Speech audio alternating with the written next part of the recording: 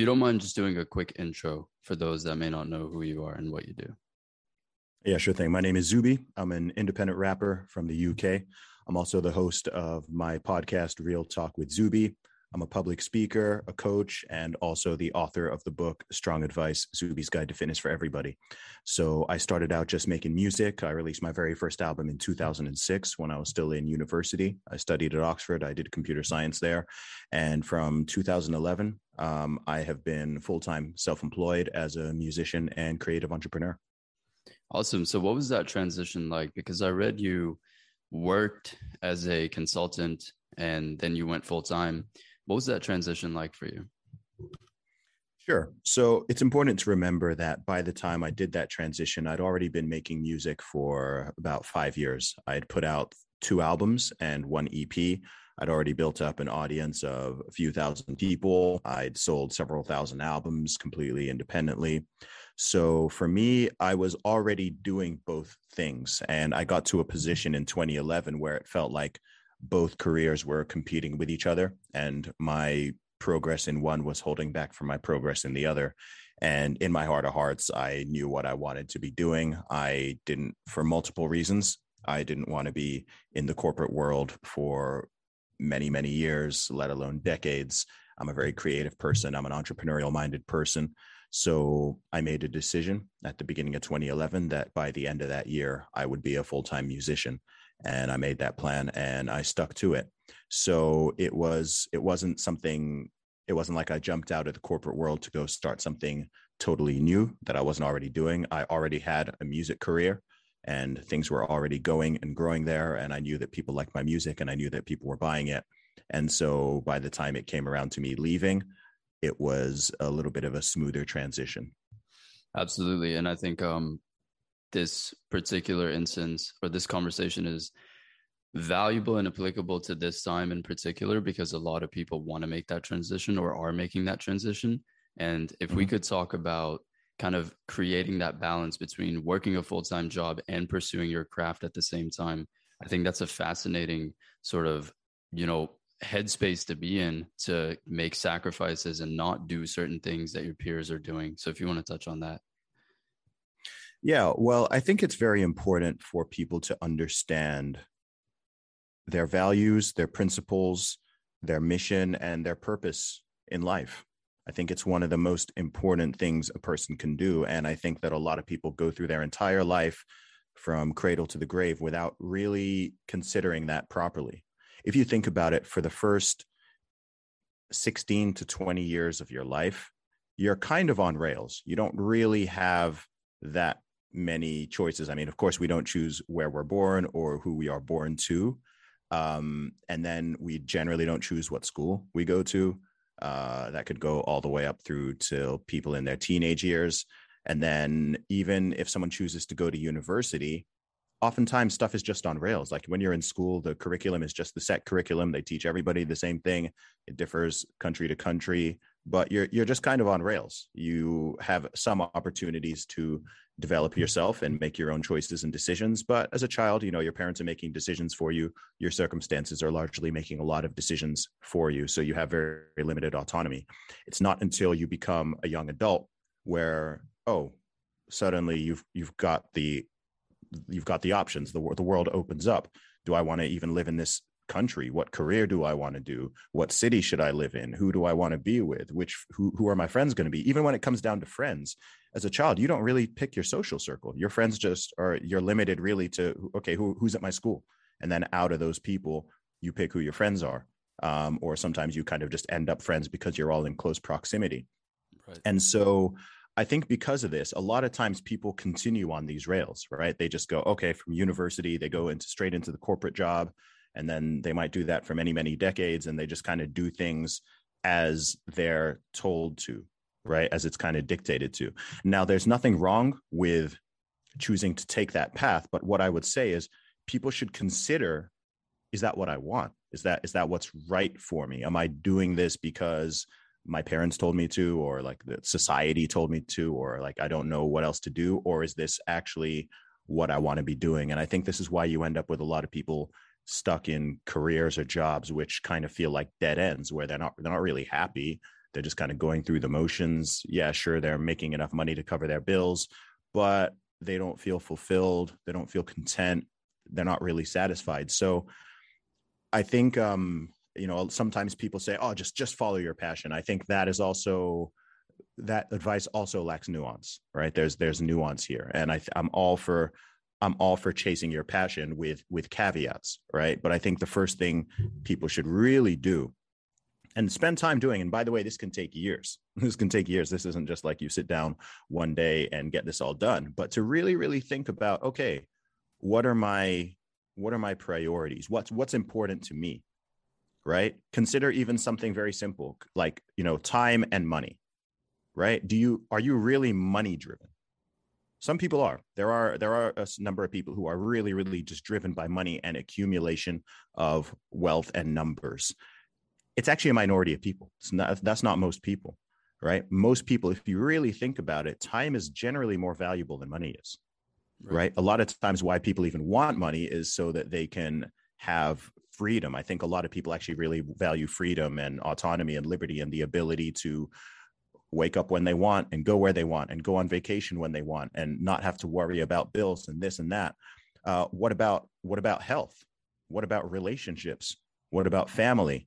All of these things, and there are many more. You really have to think about, okay, for me as an individual, where do these things stack up? If you look at it and you're like, you know what, I'm really, really family oriented, right? Like I want to get married. I want to have a family. And that's my priority, whether you're a man or a woman, right? Society might be telling you like, no, like, don't even think about that until you're in your 30s or 40s and, go get that money and go live in a big city, go chase after that grind, go join the rat race.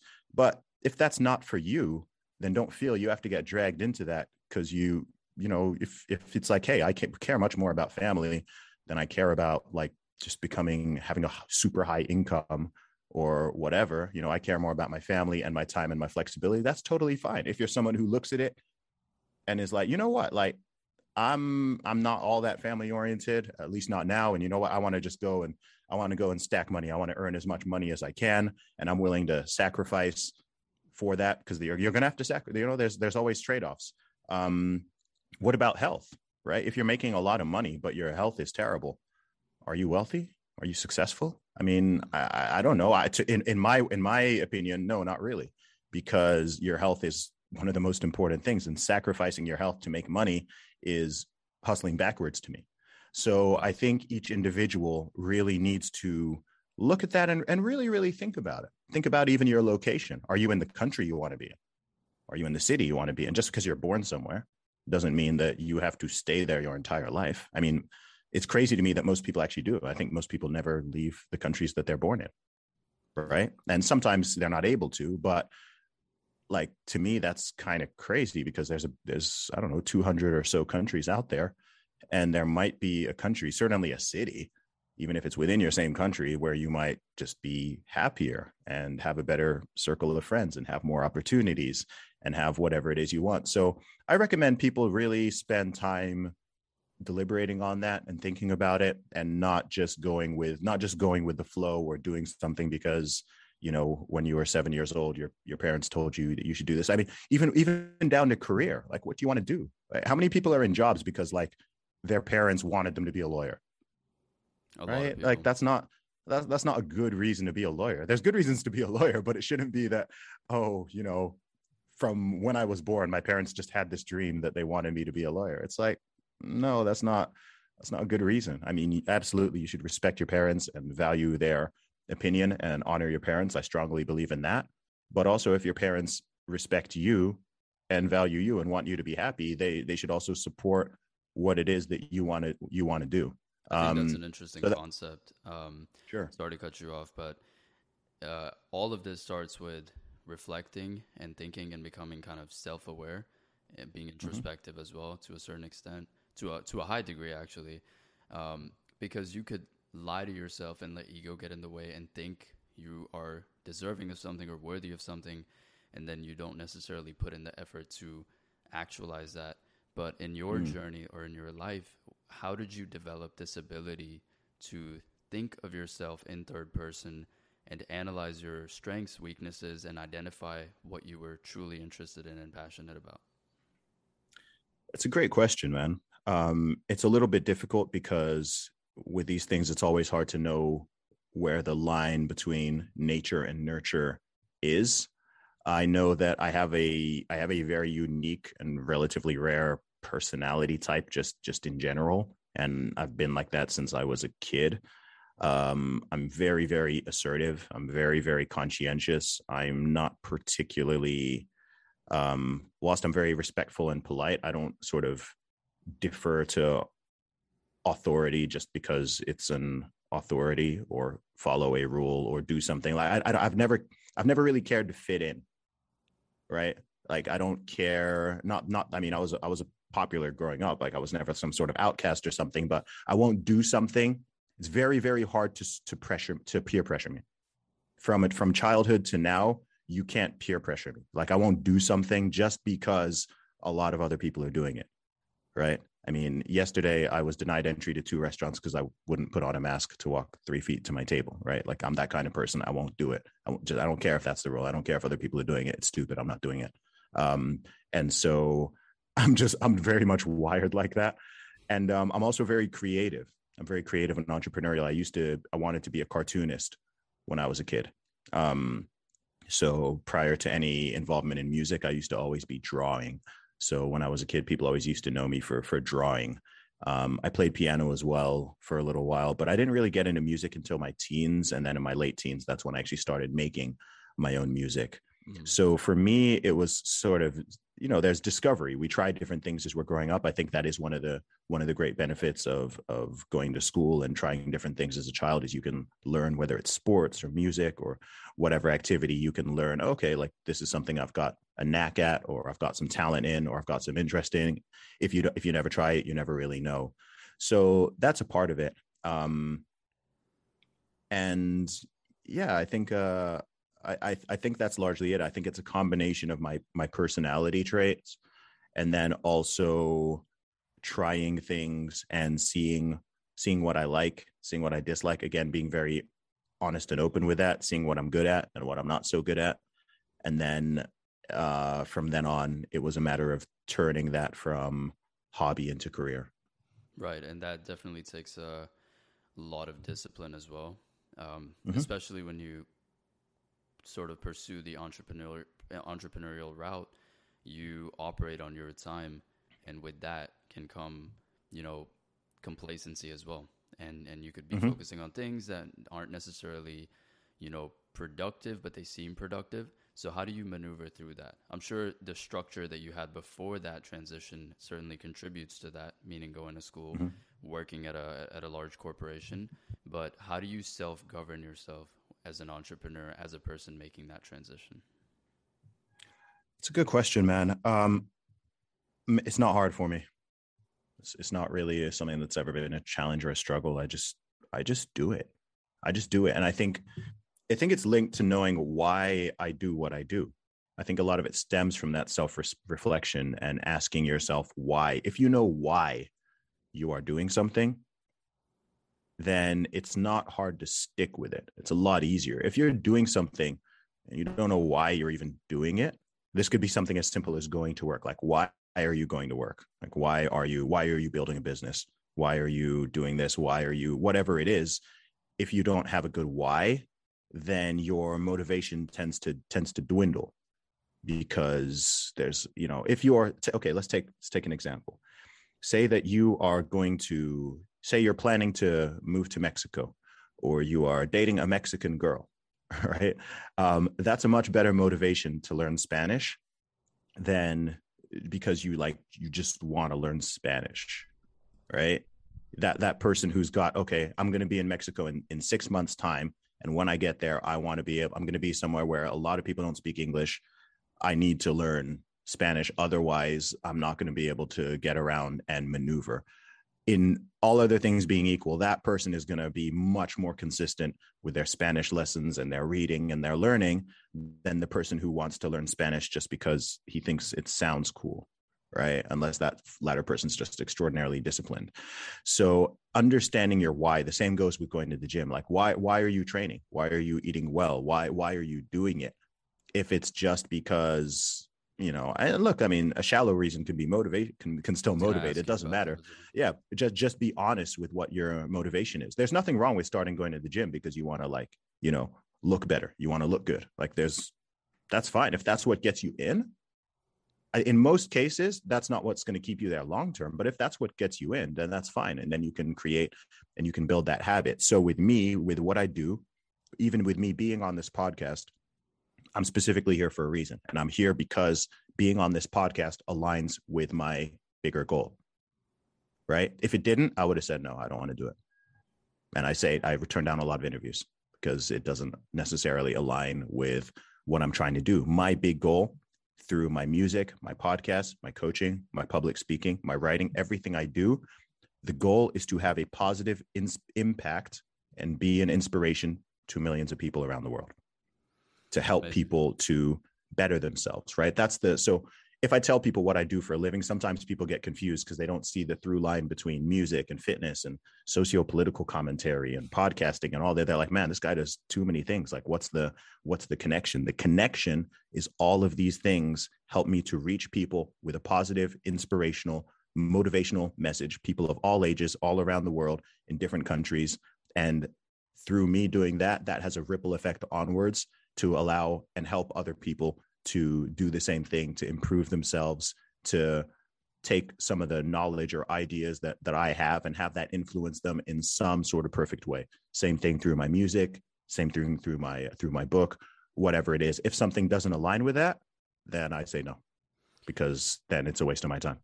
Right. And staying authentic, even while getting sort of exposure and, you know, as your brand grows and as it has grown, it could be difficult to maneuver through that as well without letting the ego get in the way again, or giving into distraction, or, X, Y, and Z. We have countless reasons in this day and age. So how do you stay true to yourself essentially and not give into different pockets of like ideologies and thoughts that you could capitalize off of?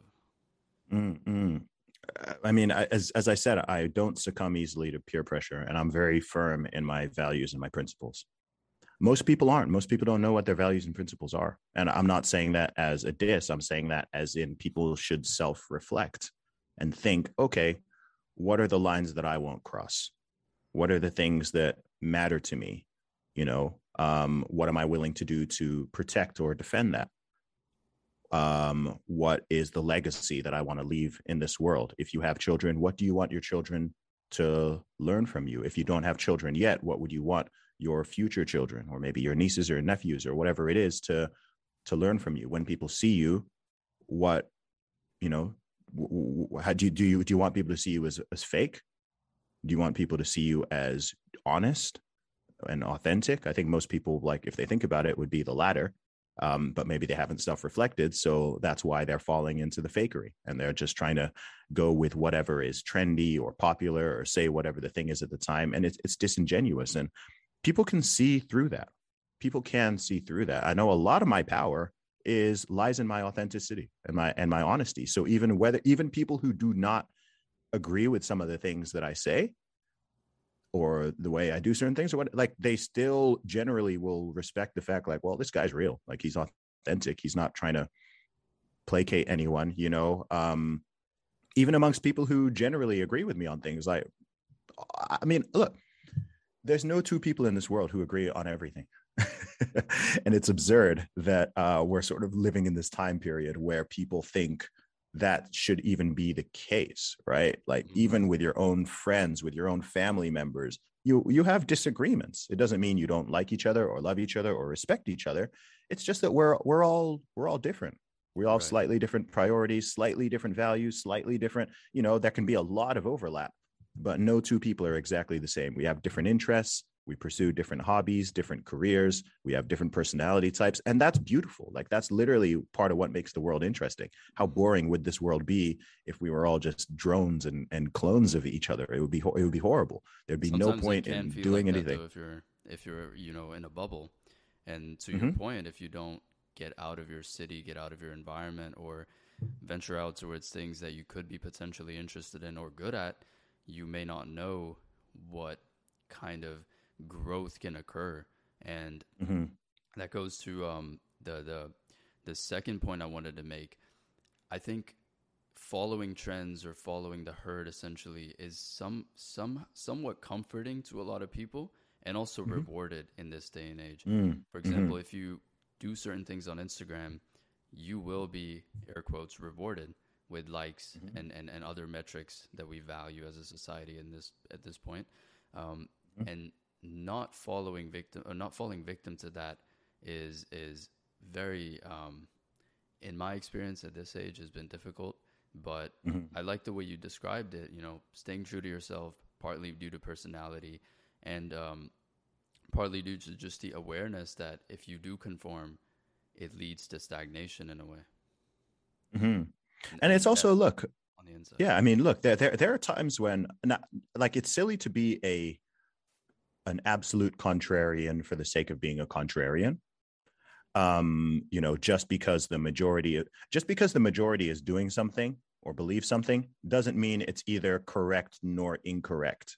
It just means that a majority of people are doing something. There's plenty of things that are popular, but which are not good, right? Like, objectively, even. Right? Some things are more subjective, but there's things that are common or a lot of people do them, but it doesn't make it good. It doesn't make it right. It doesn't mean that you should do it just because a lot of other people do it. Let's take something which is like, relatively neutral, but I'd say actually it leans more towards negative than it does positive. Drinking alcohol. Okay. Extraordinarily common, especially if you live in, UK, Europe, Australia, America, it's extremely common, right? It's like everyone, alcohol is a poison. Alcohol is a drug. Mm-hmm. It's a depressant. It impairs your cognitive ability. It makes you to the point where you could even be unable to drive a car or do basic tasks, right? If you drink too much, you can't even walk, right?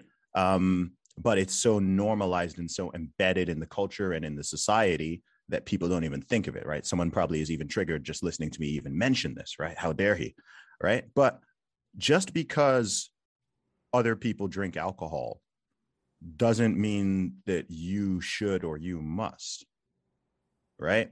I mean, if I tell someone that, like, I don't do coke or I don't take heroin or whatever, like, they don't bat an eyelid. They're like, yeah, of course you don't. But if you tell someone you don't drink alcohol, they look at you as if you're some sort of alien or something, right? And it's like, why is that the only drug that I have to justify not doing? It's interesting. Right? Isn't that kind of strange? Mm-hmm. And so I'm not even saying here like, hey, nobody drink alcohol or whatever. I'm just saying, like, what is the percentage of people who are drinking it because they've, like, thought about it and they want to, and they've weighed up the pros and the cons or whatever and concluded it makes sense, versus the number of people who are just swept into, oh, well, everyone else does it, and so I'm going to do it. That's even how some people get into smoking and stuff, or even harder drugs, because, they're surrounded by a group where other people are just doing it. And so they decide, oh, I did heroin because my friends were doing heroin. It's like, that's dumb, right? Like Right. that's not someone who's got a strong ability to assert themselves, right? And so what I really recommend, what I try to do, and this happens a lot with my sort of general commentary, especially in speaking, in podcasts, and even on somewhere like Twitter, is I'm not that interested in telling people what to think, but I want to tell people to think, right? I'm not telling you have to live your life exactly like this or do these exact things or whatever, but at least think, right? Don't just be on those rails and just be a leaf that floats around in the wind, and wherever society blows, or wherever your friends or your family, wherever it, like, you just end up swept away wherever it is, right? You want to have some, sure, we are all influenced by people around us and by society and by our families, all of that, by our upbringing. Of course we are, but we're still individuals. We're still autonomous human beings, especially once you're an adult.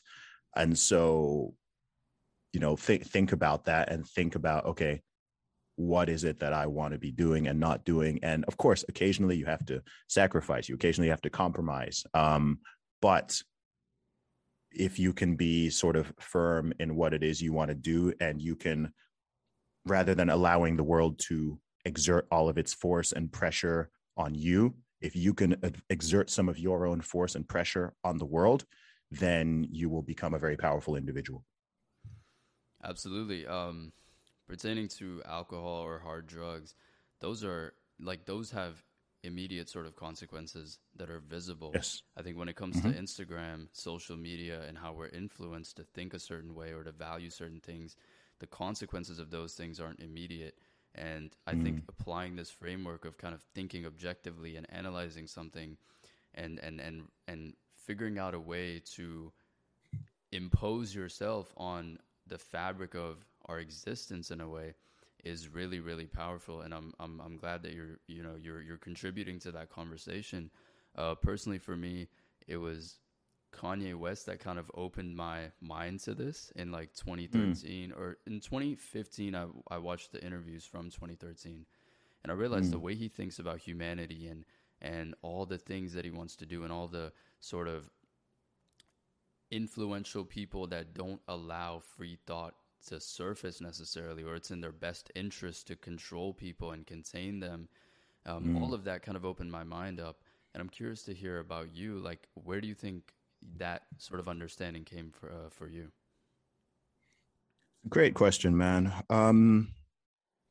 It's difficult to pinpoint for me. It's difficult to pinpoint. I think it's worth saying that my parents are fantastic. I have great parents and I have wonderful siblings. So I'm very blessed in that I come from great, stable, solid, loving family who have encouraged me to develop my personality and my education and my skills, and who have been there and who have supported me. So I have an advantage, and a privilege, to use that word in its proper sense, that I come from that background. I know that not everybody does. So that's certainly a factor.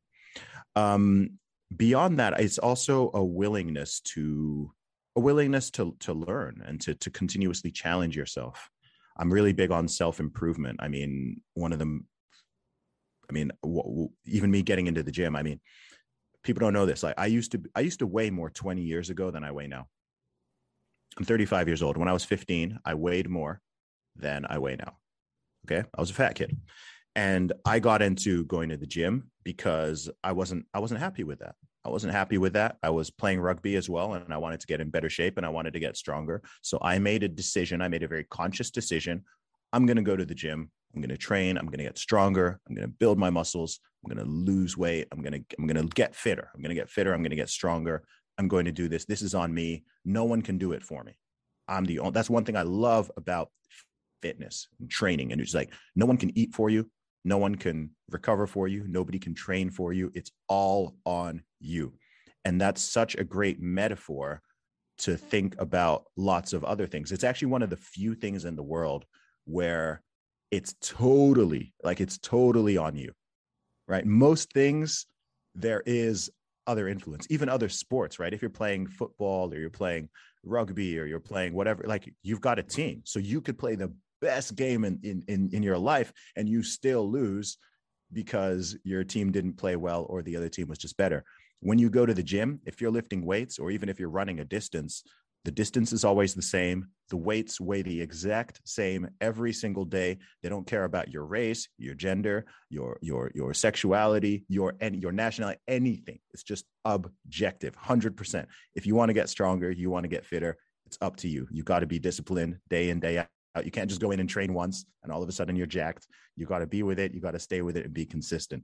So I think that that's such a fantastic metaphor for success in other areas. If you can apply those same principles, which is why, like, when you see someone who's in great shape or got a great physique or whatever, actually, if they can bring that into different areas of their life, then they can be very, very successful because it's the exact same mindset and the same discipline and the same consistency and the same perseverance and willingness to just stick things through.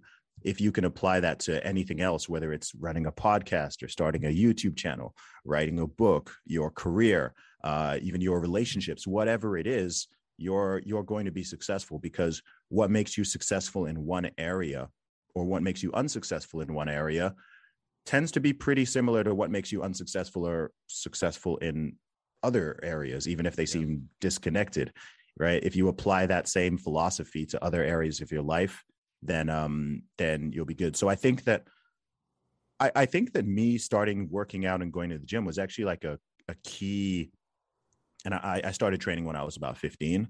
And I think that that was actually like a key. If I really think about it deeply, I haven't even self-reflected that much on this point, but I think that that was really vital in me developing my own mindset. It goes so much beyond the physical, but I learned, okay, if I have a plan and I do this and I'm consistent and I work hard and I'm disciplined, I'll have success. Of course, I'd already seen that in school. Like I did really well in school. It's the same thing. And then when I started doing my music, I used to just, so the way I really built up my name in the UK to begin with was I used to just go out on the street and I used to sell my CDs hand to hand. So I've sold tens of thousands of albums hand to hand in the UK, all over this north, south, east, west, whatever. Name a town or city in the UK. I've probably been there out on the high street, talking to strangers and selling my CDs. And this sort of answers 2 points. So that answers the what we were just talking about, but that also helps to answer part of the maintaining your humility part. If you want to be humble, do some direct face-to-face sales.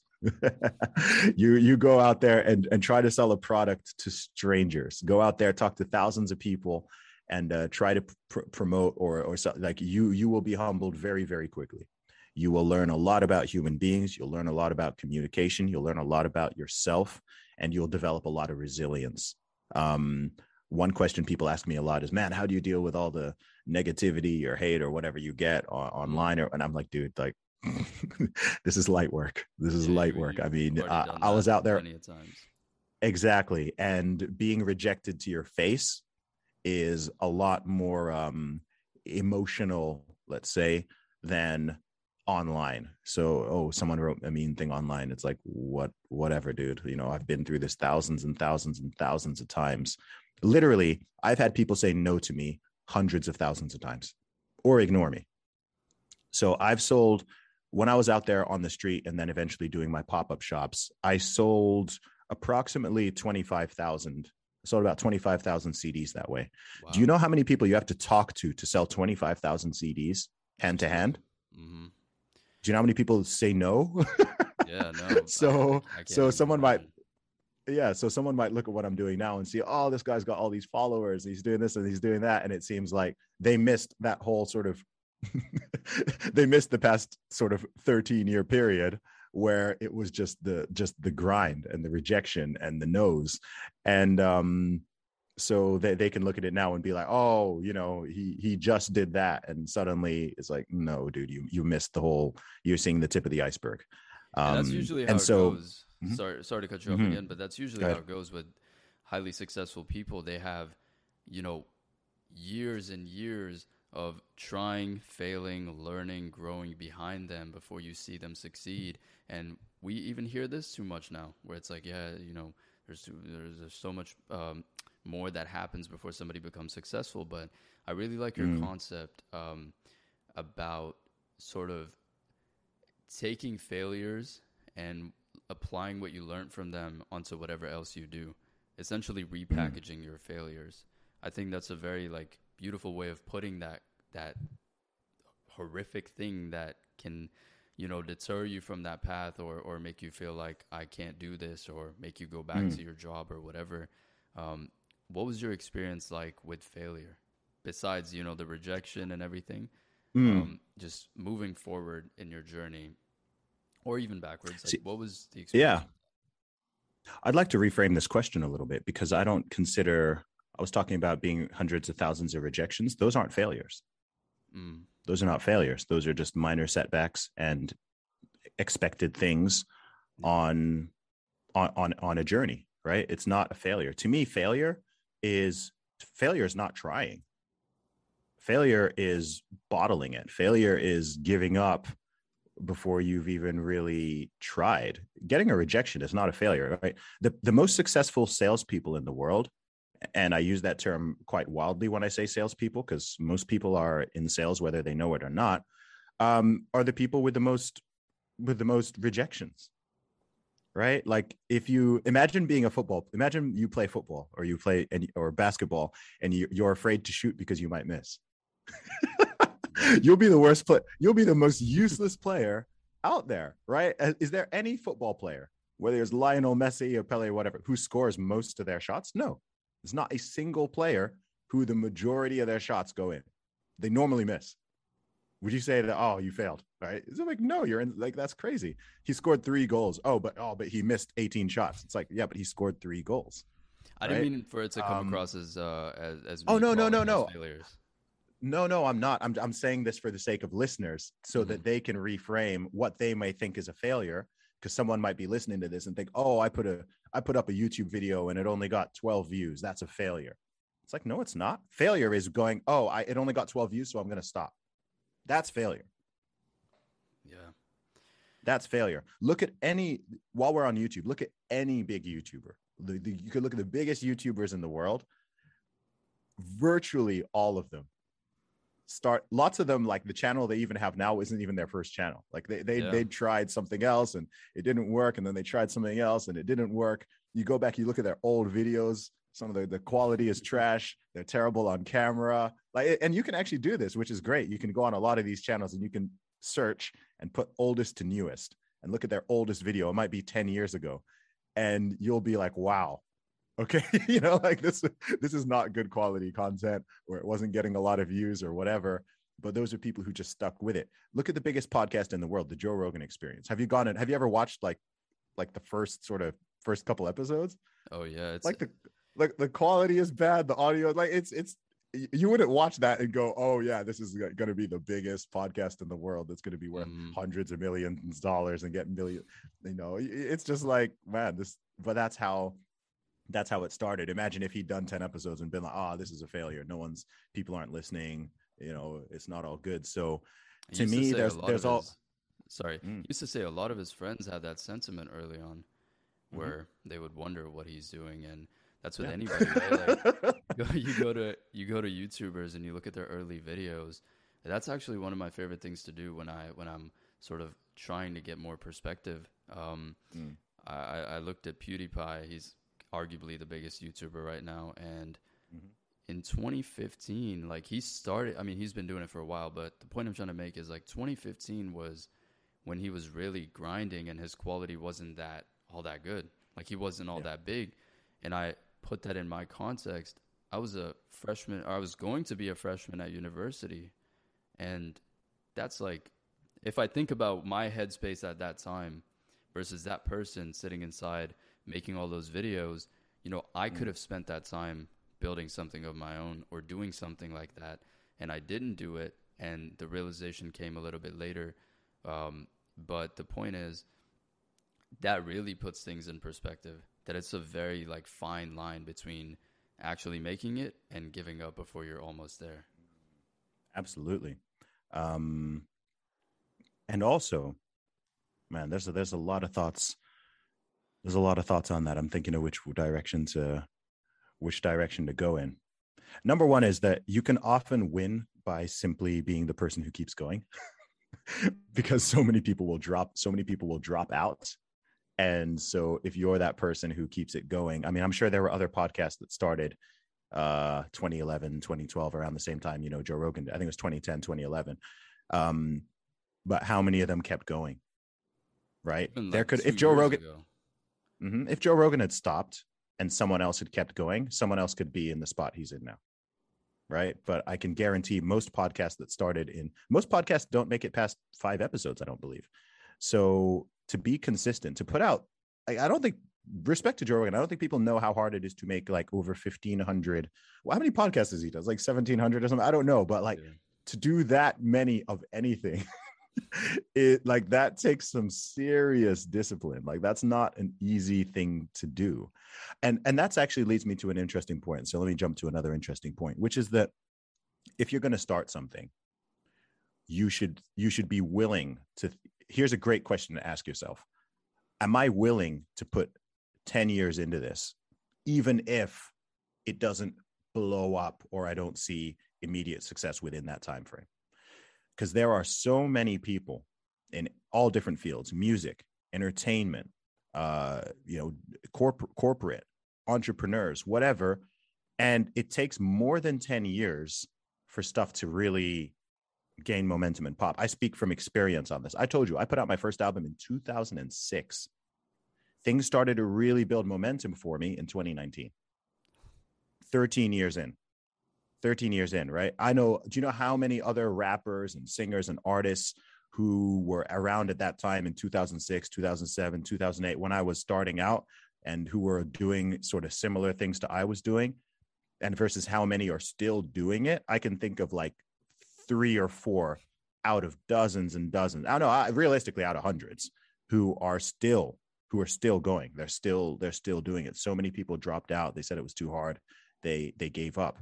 And so if you're going to start a podcast, think, and be honest with yourself. Think, am I willing to do this for 10 years? Or even do you like it enough to do it for that long, right? Exactly. And this doesn't mean you have to, but like if you're going to do music, say you're 20 years old and you want to be a rapper, you want to be a singer, you want to be in a band, you want to think, all right, because some people are like, all right, I'm going to give it 2 years.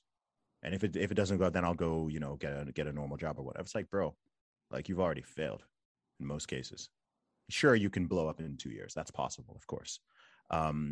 But typically it's going to take longer than that. And also compare it to a normal career. I mean, if you're 20 years old and you go get employed by a company, do you expect to be the CEO in 5 years or 2 years? Of course not. That would be insane. Right? Do you think you go work in McDonald's and you're like, yeah, I'm going to be the boss of McDonald's in 5 years? Of course not. So it's kind of crazy that in entrepreneurial ventures or creative ventures, people expect success so quickly.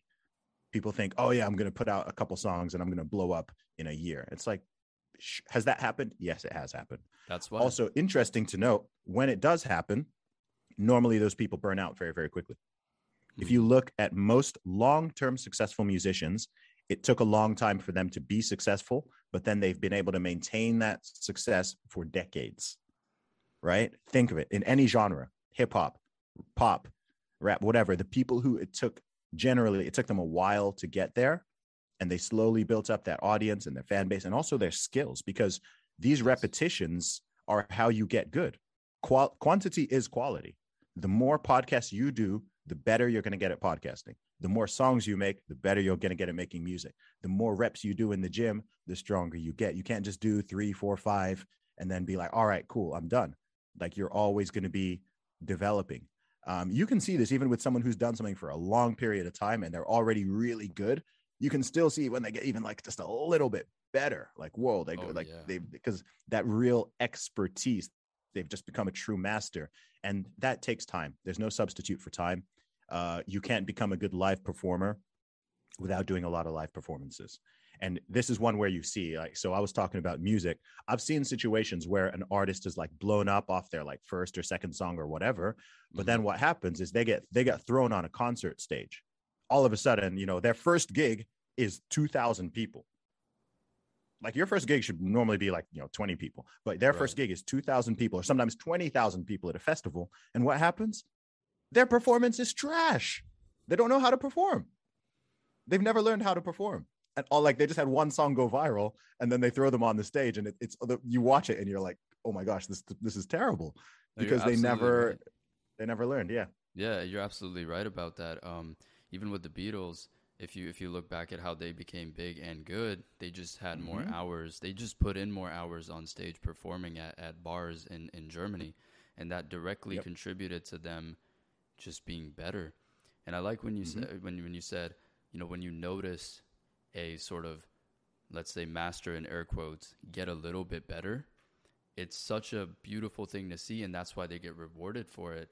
But all the hours and the work they put before that is generally not sort of glorified or even considered. But I really admire that approach. However, I don't know why. Like, I read this as well, that the 10,000 hour rule is not necessarily like accurate. And I think they said, obviously, there are nuances and differences in other variables. Yeah, I mean, I get that. I mean, look, so something like that is obviously it's like a rule of thumb, right? Like, I don't think that 10,000 is like a magic number. I think whoever, I can't remember who first came up with that concept, but I think the core point of it is you have to put in a lot of time and a lot of hours in something to get really, really good at it, whether it's learning an instrument or learning a language, whatever it is, learning a skill.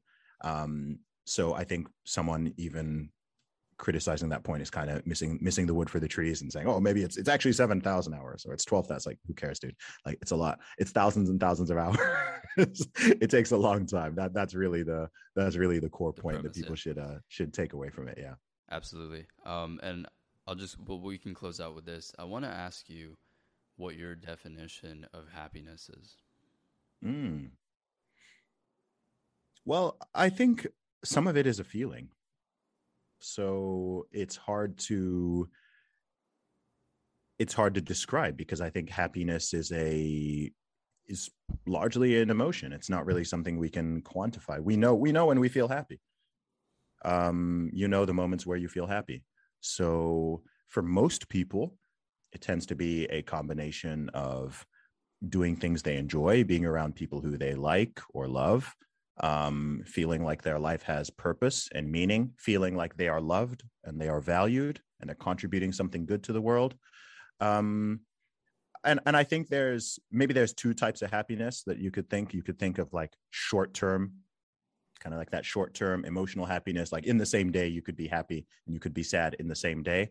And then there's kind of like this longer term happiness, which is where I think, that really comes from having value, meaning, purpose, direction, being in an environment that you like. And even if you're sort of short-term sad, you can be long-term happy.